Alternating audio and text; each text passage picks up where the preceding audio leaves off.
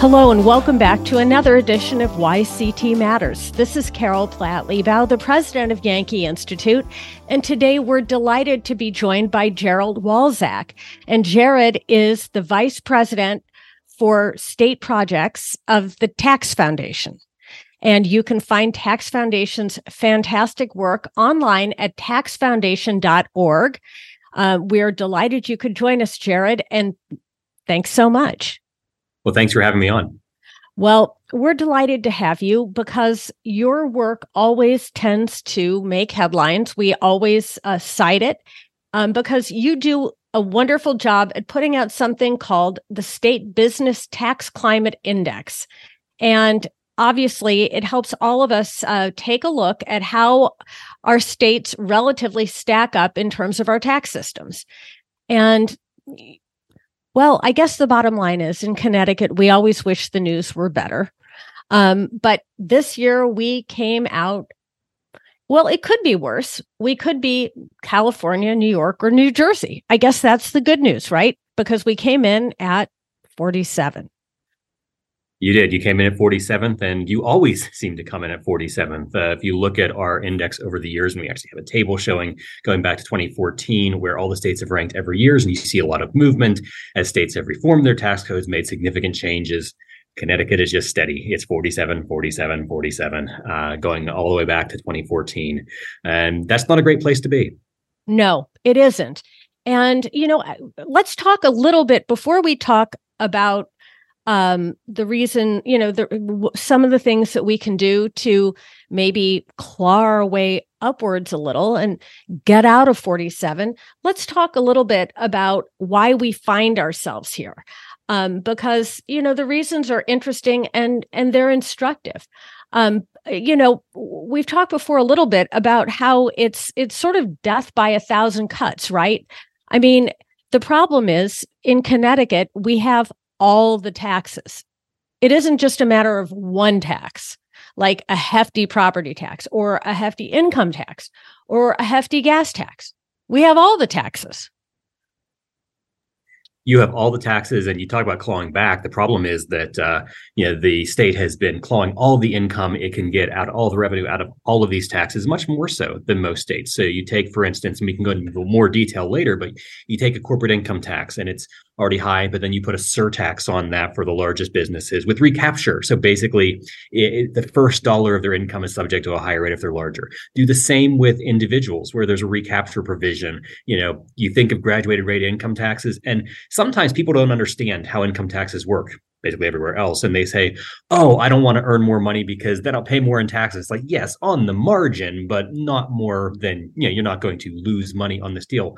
Connecticut kind of gets you there because Connecticut has recapture provisions where as you earn more, the higher rates not only apply to the marginal income that you're now earning, it applies downstream to income you already have. There's alternative minimum taxes. You have this, this corporate AMT functionally by imposing a tax on the capital stock of businesses as an alternative base. Within the property tax, there's higher rates on businesses than on individuals. There's an estate tax. You just pick everything. Like you said, it's all the taxes, and it's all of the taxes in uniquely punitive form. And you don't have to go back very far. 1991 was when Connecticut adopted an individual income tax. And there were a lot of reasons for that. But one of the reasons that I think a lot of lawmakers talked about, the governor talked about, was we are going to wean ourselves off these really high property taxes. And yeah, you laugh because, of course, the state still has really high property taxes. It just has a high income tax, too. And that's why I think people always need to be so careful about ever adopting a new tax before the old one is actually eliminated. That's why at Yankee Institute, when they were talking about tolls, Jared, in theory, user fees are one of the less pernicious types of taxes. But the problem was that, even though there was sort of discussion in the air about reductions in the gas tax in exchange for tolls, we all know how that story is going to end. It's going to end the same way the income tax did. You're going to end up with tolls and high gas prices, because even if they take the gas tax down a little bit, once they get the tolls, they'll just go ahead and raise the gas taxes right back up there, the same way they did with property taxes. Yeah, unfortunately, I think you're right. And, certainly you're correct that tolls are better than many other forms of taxation. Yes. And when we have, the gas tax and tolls are both accomplishing something that is sort of benefits based. It's a user pay system. Those are good. And those are the appropriate ways to pay for your transportation infrastructure. But there's a low trust environment in Connecticut. And unfortunately, I think it's merited that there isn't a belief that this is going to be used appropriately. There isn't a belief that one increase is going to offset another, certainly not for the long term. And that's a really difficult position the state finds itself in. It makes it harder to do reform, but it also suggests there's probably not as much appetite for reform as there ought to be. There are a lot of issues with Connecticut taxation. Again, very much an outlier nationally. Even in a high tax region, this is a more complex tax code than most of your peers have. Yes. So, Jared, let's talk about Connecticut. Our highest rate is 6.99% in terms of personal income tax for the highest earners.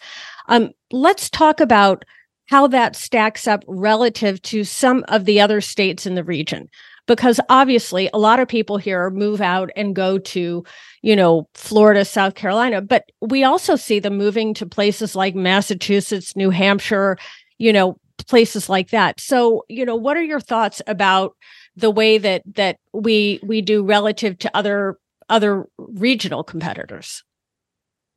Well, you are located in a high tax region. The whole corridor, the whole Northeast, tends to be higher tax. A huge exception, of course, being New Hampshire, with no individual income tax except on interest and dividend income, and even that is phasing out.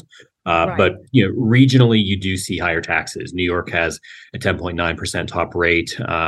Maine's above 7%. Massachusetts, on our index, you have a new neighbor, and it's your actual neighbor. Massachusetts had been 36. They had sort of shed that Taxachusetts label that they long had, but they've now implemented a millionaire's tax. They've added a payroll tax, and suddenly it's a 9% top individual income tax rate. You throw in a payroll tax that'll vary a bit by year, but adds another 0.6% or so. And suddenly that's a very high rate. What's interesting about Connecticut is that recapture provision I mentioned, that 6.99% top rate can become your total rate, which only New York does that as well. So that's fairly unusual. Connecticut has made a little bit of a gain, I think, in drawing some people from New York. You can actually see that in the migration data that as New York has gotten worse, Connecticut has reversed some of the older trends. But still, that's good regionally. You're drawing a few people regionally, but you see this significant outmigration from Connecticut and other northeastern states to the Sun Belt and really to the rest of the country. I think that's a significant concern. It's an aging state. It's a state where you're seeing AGI leaving in addition to individuals leaving. Yes, because as you see in the last census, we were just we drew in just barely enough to say that we were not losing people, and as you say, the people coming in were on average of lower income than the people leaving. But the question is how moving forward, what are some of the things that we should be looking at in terms of cleaning up this mess a little bit? Yankee Institute has been, putting out studies talking about various ways we could reform the tax code. But in your view, what would you be thinking of doing? I think there's a few things. One, you see the headlines sometimes in Connecticut where very wealthy individuals are departing the state late in retirement, and they're avoiding the estate tax essentially. And right. The estate tax is an interesting tax where obviously it raises a fair amount of revenue. It does it in large chunks, and it's a little unpredictable, but it does that at the expense of the rest of your taxes.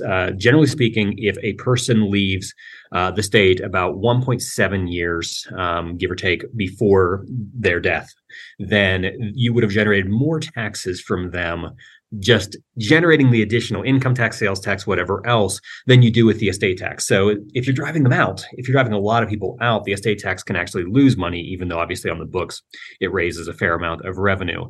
To me, that's counterproductive. And the thing that's really interesting, and we've talked about this offline, Jared, that whole issue about the loss that's engendered by people leaving the state because of the estate tax, especially when you talk about the mega wealthy, because there's so much that you end up losing. Your stores, your nonprofits, your churches, all kinds of different things. All of that is gone as these people depart. And, one of the other things that we hadn't mentioned is the fact that Connecticut is the only state in the entire country with a gift tax. You are, and we penalize you for that in the index, and it's an odd variable because literally you're the only state it exists for at this point. I hope someday we can take that variable out of the index because it won't matter anymore. But estate tax and gift tax, terrible combination. On top of that, of course, high corporate income taxes, and particularly high for the largest businesses you want in the state. And I think that's the problem. Sometimes this becomes very politicized. It becomes, they're big businesses, they can afford to pay. But of course, big businesses have lots of options. And if they choose not to be there or to have a smaller footprint there, that is hurting the state. That's hurting employment levels in the state. And you can't afford that. I mean, we see what the long-term trends have been in Connecticut. They're not rosy. That there's just a generally bad treatment of business. Obviously, most businesses are pass-through businesses. They pay through the individual income tax, so they're likely to be hit by those recapture provisions. You, on your first year expensing of business expenses for small businesses, what's called 179 expensing, you chip away a little bit at that. A lot of states just follow what the federal government does. You say, well, we're going to take 20% of that back. It's even worse if you're a C corporation and you get no first year expensing in Connecticut. But what I mean by that is when you as a business have expenses, your income taxes, corporate or individual, are supposed to be on your profits, essentially. So that means, all your expenses should be coming out. But your investment expenses actually don't immediately come out. They get sort of amortized. They get depreciated over many years, which means you never get the full value of that back. It discourages investment. And the federal government has accelerated the depreciation, offered, at least for a while, 100% first year expensing. Some states do that. Connecticut does not, just sort of over and over again. Then you put the capital stock base in. And what you're saying is, even if you don't have profits as a business, you can be losing money. You're still going to be hit with a corporate tax, maybe a substantial corporate tax. It's actually the highest rate of that in the country. It is capped, which not every state caps it. So that's good, I suppose. It's a silver lining on a very bad tax. But you're taxing capital investment, which you don't want to tax investment. Whatever you tax, you get less of. So investing in the state is not what you want to be taxing. But then you do it and you tax it in a way that means that even a business that's losing money, struggling, they're still going to be hit. Again, just a lot of this tax structure is really hammering investment in the state, businesses in the state. And listen, I mean, there are lots of high tax states, and I think Connecticut could afford to be a lower tax state. But even within the revenue that Connecticut raises, you could do better. And that's a lot of what the index is looking at. It's not so much the how much as the how. And Connecticut does really poorly on the how. Yeah. And so as we look to how we could do better, let's talk a little bit about if someone said, okay, Tax Foundation, come on in and let's try and structure this a little bit more intelligently. Aside from doing things like actually sunsetting the corporate surcharge when they say they're going to do it, and, just starting to sort of not do things like tax investment, because, I mean, we all remember what Ronald Reagan, and Milton Friedman and everybody else who knows anything said, whatever you tax, you get less of. Whatever you subsidize, you get more of. And it's obvious, it's a fact, and we see it all over the Connecticut tax code. So what would you do to start cleaning up the mess? Well, I'd start with some things that you said besides those things, but let's just reiterate that, you should have first year expensing, and you should sunset the surtax that's been supposed to surtax forever. And you shouldn't have an alternative minimum tax within your corporate structure that hits capital stock. And that one honestly isn't even raising that much revenue, but it's coming from businesses that can at least afford to pay it. The businesses that might have to lay people off or might go under, that's not where you want to generate that revenue. Beyond that, getting rid of individual income tax recapture, just making a graduated rate tax system like everyone else, other than New York for the highest earners has, and in Connecticut it kicks in much lower. Just having a normal income tax would go a long way. I think trying to address the estate tax is worth doing. There's also things that cost almost nothing, but could make life easier for people who are creating jobs and creating opportunity in the state.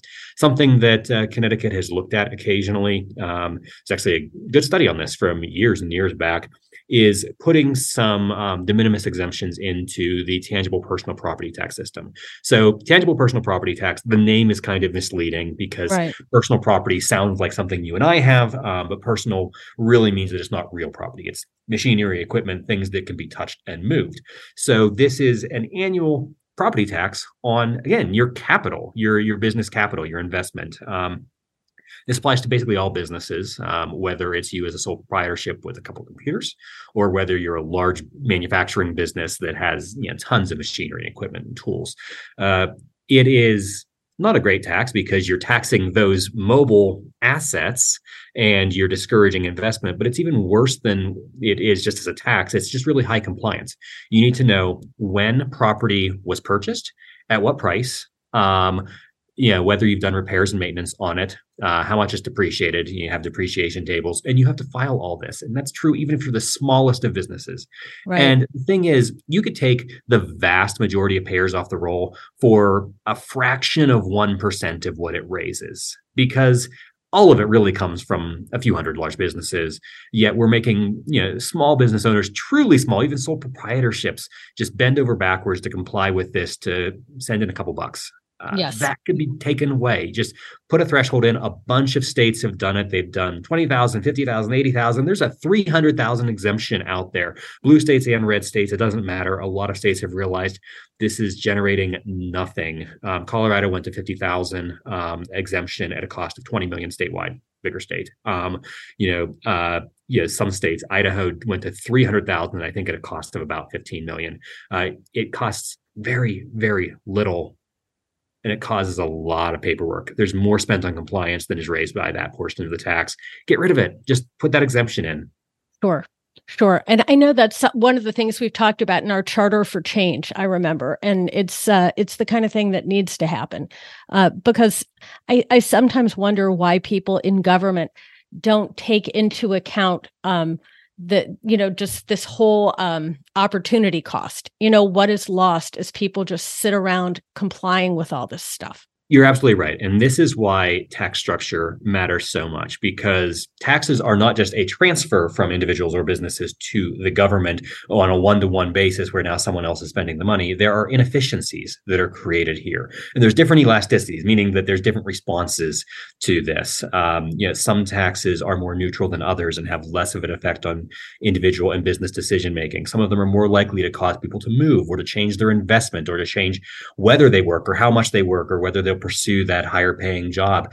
We don't want taxes doing those things. The tax code should be as neutral as possible. We know it can't be perfectly neutral, but we also know that's a goal. That it is. It shouldn't be creating perverse incentives. Exactly. The tax code is there to raise revenue, and you need revenue for government. We can discuss how much, but you need revenue for government. The tax code is not supposed to be putting a thumb on the scale, especially when it's accidental. I mean, we have taxes for good or for ill that are very intentionally about, putting a thumb on the scale, sin taxes, things like that. But most of these, that's not the intent. It's not to say, let's create incentives for this type of investment and make it hard to do that investment. It's not to say we don't want businesses in this sector. We do want them in that, because honestly, if politicians were able to know what the next growth sector is for the state, they could make an awful lot of money in another industry than government. Yes. None of us know that as well as the market does. So the market should be able to run that. Let the taxes be as neutral as possible. Let individuals and businesses make their own choices. Unfortunately, the tax code in Connecticut and most of the rest of the country doesn't do that, but Connecticut's tax code is particularly egregious in this regard. There are a lot of things, even raising similar amounts of revenue, that could be done to just make the tax code simpler, more transparent, more neutral. So you're not picking winners and losers. You're not skewing market outcomes, not creating perverse incentives, and not having these massive compliance costs, because that's just pure deadweight loss. No one wins. Government doesn't win. Taxpayers don't win. It's just loss. Yes.